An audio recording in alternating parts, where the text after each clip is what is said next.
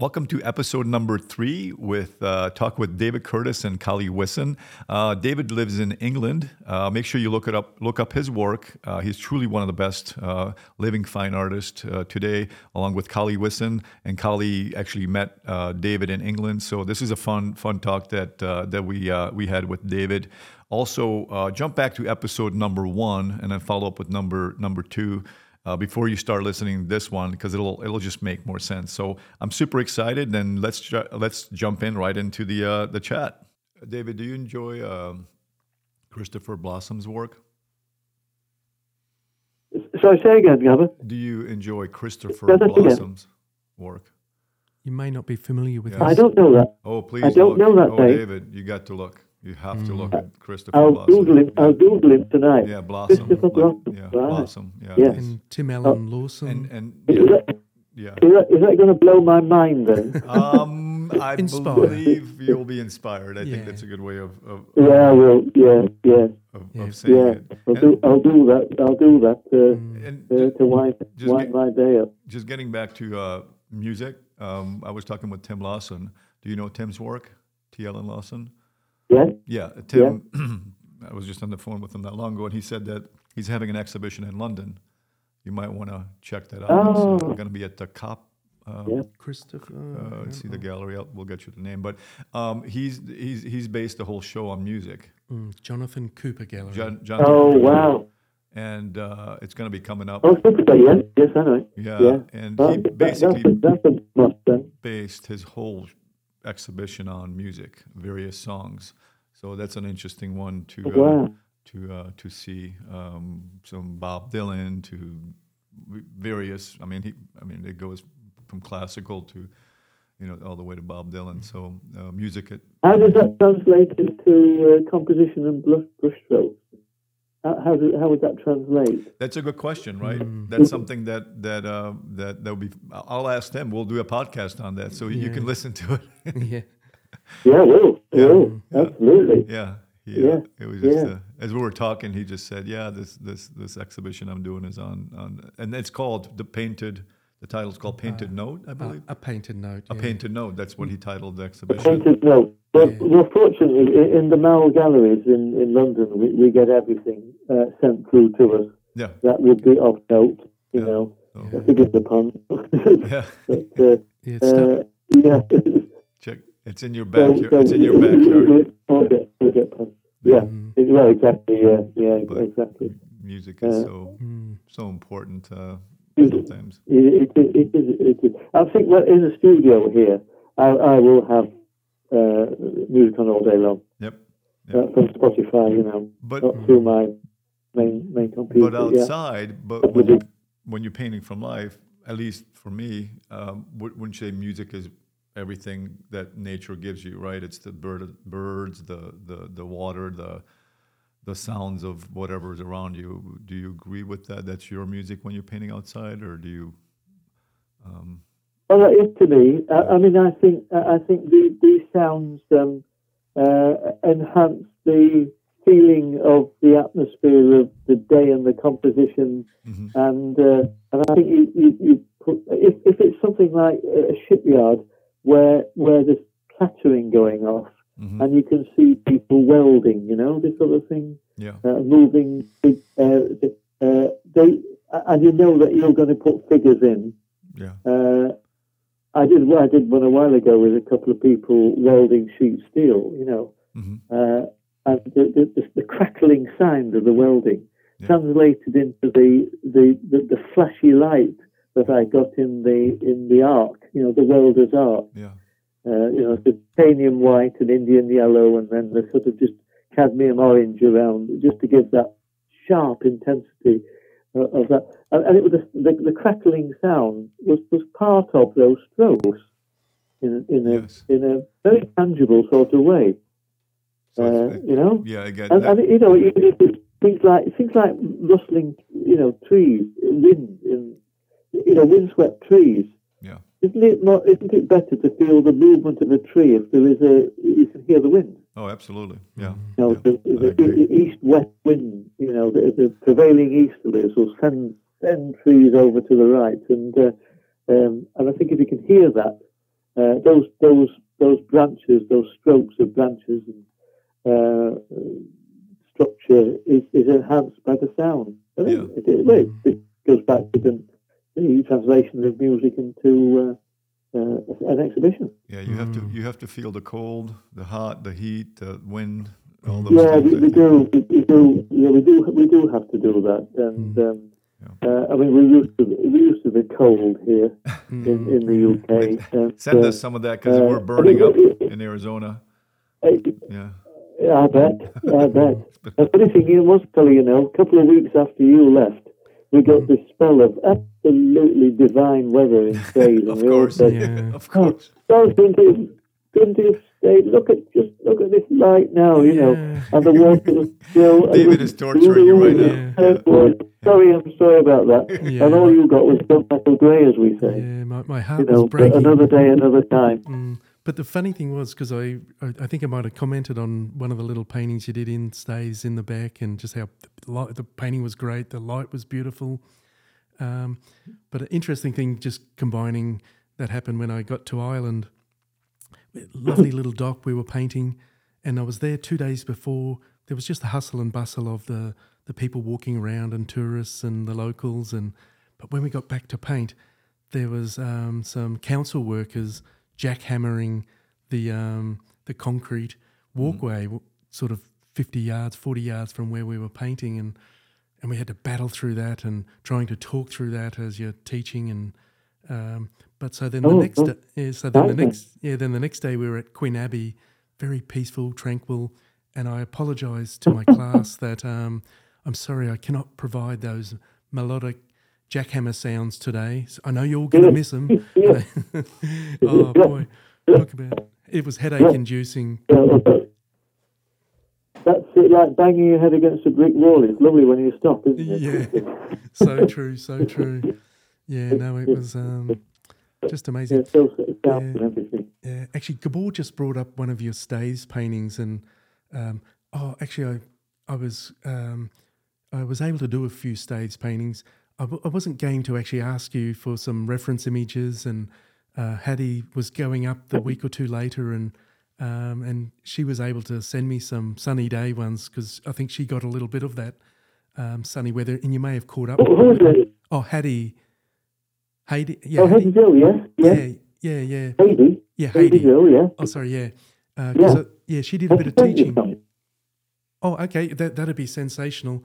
But the eternal sort of difficulty is the groupings of buildings and the way that you handle that massive information, but you make it read so well.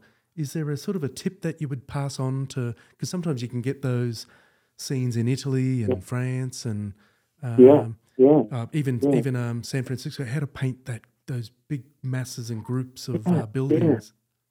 Yeah, I think it's described as best on one of my films of Stays, which is called The Light Touch. Okay. From ATV Films. I think you've got them over there. Yeah. But just describing it, it's I do it as a sort of patchwork, Colley. Okay. If it's the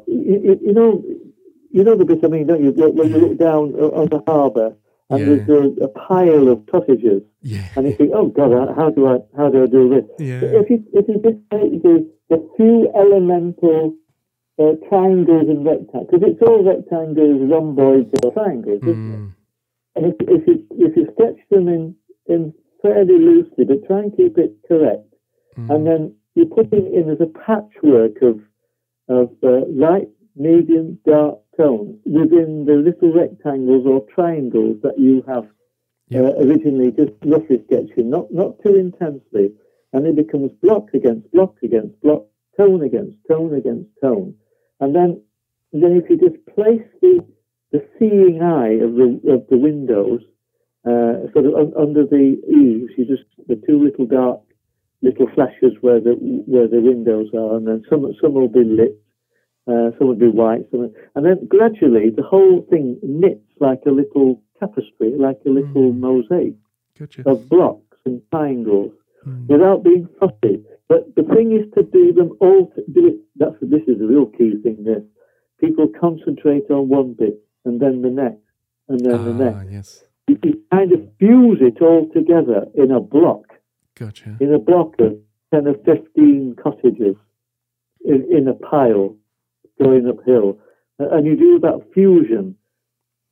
A tone will do for the top right, middle left, bottom left, and then next tone will do that. So it all intermingles, but it actually does read. By the time you've blocked in every little triangle or rectangle correctly, as good as you can get, without fussiness, and not worrying too much, but using the little square brushes that you use these with your lovely square strokes. Yep. It's block against block against block against block. If there is a glimpse of light comes your way, just flash those little pantile roofs, cadmium orange, maybe a little bit of alizarin and white. Bang, just bang them in when you see them. And anything that flashes light, stick it in quickly. And it might not be there long, but if it enhances the image, all the better. And hard to describe, but that film showed it. Oh, okay. That'll be a great resource for everyone to look at and to search out. And do you use the mantra, sort of trying to put your darkest near your lightest for your sort of primary focal area that you want? That's a good one. That really, I draw in sketchily to start with over a tone. If it is oil, over a tone, I use a tone surface, which is a wash of French ultra, raw sienna, a bit of burnt sienna, and then let that drip down and dry. So you cover. That's why I showed you these boards. I think have this kind of stumble effect. Now with French ultra, raw sienna, a bit of burnt sienna, with a thin rigger brush, just sketching the composition. And then I would look to the dark passages which are structurally important, and then I put the sky in, the sky in first, because that then is the lightest tone. But it may not necessarily be the sharpest tone, because there might be sunlight glinting off something which is lighter than the sky. But then everything else is a mix of various stages of light, middle, and dark middle tones, and that the whole thing, like that thing with the cottages, it all kind of knits together. But you're working. Big important thing is working over the whole canvas, not concentrating on an area for too long. Blobs of colour, passages all over to get unity. That's how I was always taught. If it's a unified image, it'll read much better than something that looks out of place. It'll look labored, basically. You would say it would look labored. It's look labored. Overdone or labored. So fusion. I can't help using this word fusion, which is what the tonal surface gives you. You don't get the blank, the scarily white canvas shining through. People paint differently. People don't like my method. No. Some do, but some people like the pristine canvas, don't they? That scares the living daylights out to me, that did. But there was another medium, which is a wash, like a wash over the canvas, and then using a rag to just pick out the highlights. The rag that picks out the skyline, and then the lighter elements, and you've got a kind of monochromatic, like a Polaroid photograph developing from scratch. So that's unity as well. There are ways, there's more than one way of skinning a cat, isn't there? Yep. So true. That's the beauty of art, right? You can approach it from different angles, but come up with a great result. Great result. I know. There's no ruling. There's no hard, fast rules. I think you develop, you evolve, don't you? We all, us three must have evolved. But as you said, there has to be foundation. But as you said, there has to be foundational principles down, behind all that stuff. Otherwise, it's just going to be a mess. And appreciation of design as well. Absolutely. Composition. We used to say, drawing, composition, drawing, tone, and then colour in that sequence of importance. Yeah. And do you work on the hard and soft edges to? Because I've noticed over the years when I thought, you know what, I've pushed that value, pushed that contrast, and then sure enough, it's the edge. That's the final sort of secret to get that, just to get that kick out of that value and to really sharpen up. Well, you're the past master of that, matey. Yeah, but of those wonderful edges. oh, thanks. Yeah. I mean, lost and found. Well, lost and found is like music, isn't it? Adagios against crescendos.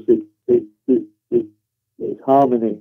But yeah, it's a hard edge when it needs to be, and a soft edge when it's mysterious. Yeah. Actually, just changing the subject a fraction, I would love to go on record and just say, David, your work has given me years and years, and to be able to meet you and paint with you and have time with you, that is giving me even greater pleasure, or just as much pleasure. But I just want to say your work is just divine. It's. I know the listeners will, if they haven't heard of you, they would love to add your work to their catalogue of artists that they admire, and because and when I mentioned to Gabor that I was catching up with you, he was so thrilled for me because he knew how much your work meant to me, and I'm sure he would have loved to have been there as well. I've known your work, so that's why. I'm very grateful and flattered to hear that. But the sort of return goes to Colley. I mean, when I suddenly found out that you were coming to UK side, I mean, that was exactly the same sentiment. You're too kind. What I've seen of yours. But, I think we don't look on ourselves, do we? We don't look on ourselves as anything like special. No. We go to work. We're just most painters I've met are very ordinary people. They are. Everybody's ordinary, aren't they? It's just that we have this facility that is very heartening when people find it, attractive. But I think we're all so self-critical that we lose sight of what we might be half good at, really. Yeah, so true. But I sit here thinking I'm just doing a job, a daily struggle. We're very privileged to do this job, really, and have made a living out of it. Yeah. An awful lot of youngsters are trying this now, but they're finding it very difficult to get a gallery, or because I think there's a good thing about painting, plein air and everything, but there's kind of too many people at it. Yeah. In a way, wanting to jump job ship and make a living. I say to people, what you really need to do is what I did and get a job to start with, and jump when the time is right. Yeah. And I worked in engineering design. Going off this design to get that discipline and learn how to run a business, and then wait while you get the leads. We all need somebody to take us on, and I got that in 1988, no 85. A gallery took me on, and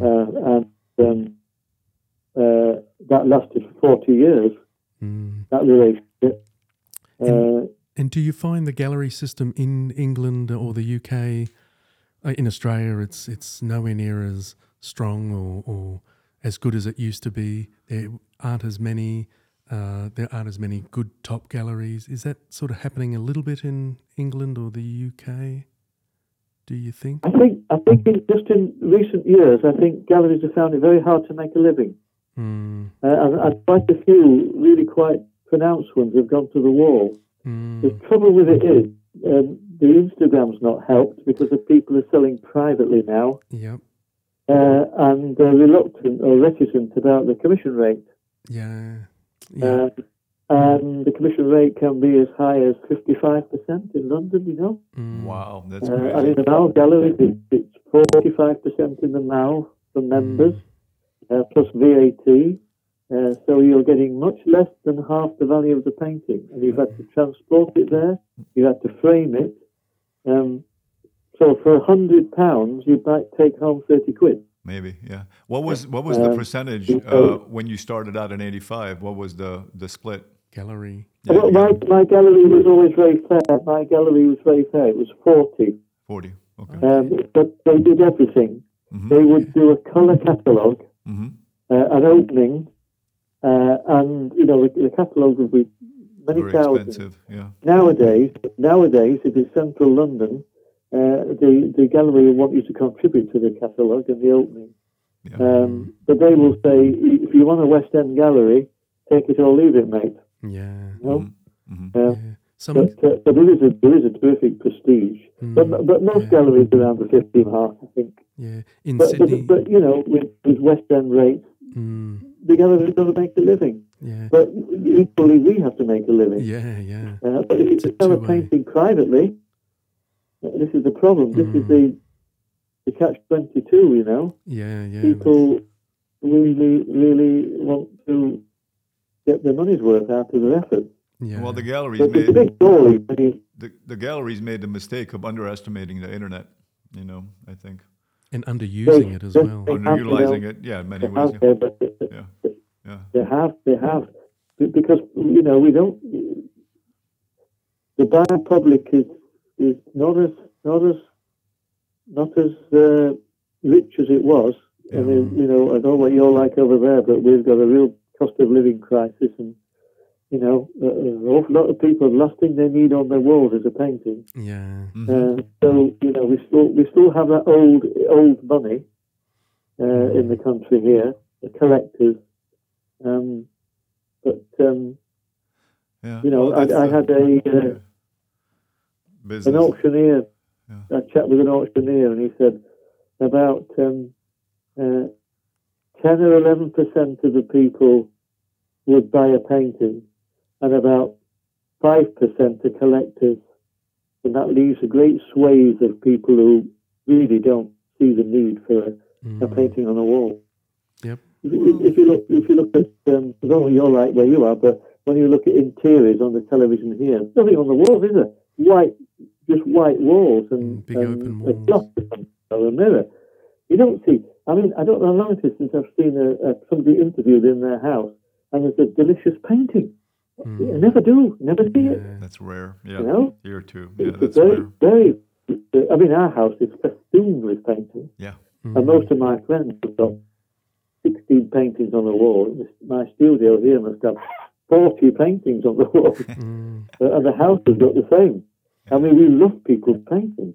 You buy. I've got 2 Colley Whissons. Buy me. There you go. Anybody comes here and says, "Come with you." How did you get hold of those? Ways and means, mate. Ways and means. But yeah, it's a lovely thing to have. No, well, We have a lovely collection. We have a marvelous collection of paintings. that's And great. you walk past them every day and you think, "God, I'm really glad I bought that." So if people really saw the virtue and value of what we do more, it would be great. Well, that's the job. That's the job of the person that represents the artist, right? Should be. Yeah, they've got to sell. Right. They've got to That sell should you, be haven't they? right. Yeah. So that's another conversation, I'm not sure it David. Yeah. That will be our next call. I did another call. I'm going to say, I don't think it's as sharp as it ought to be. Yeah. They want to just sit there in the desk, and I mean, the salesman says you walk the pitch. Yeah.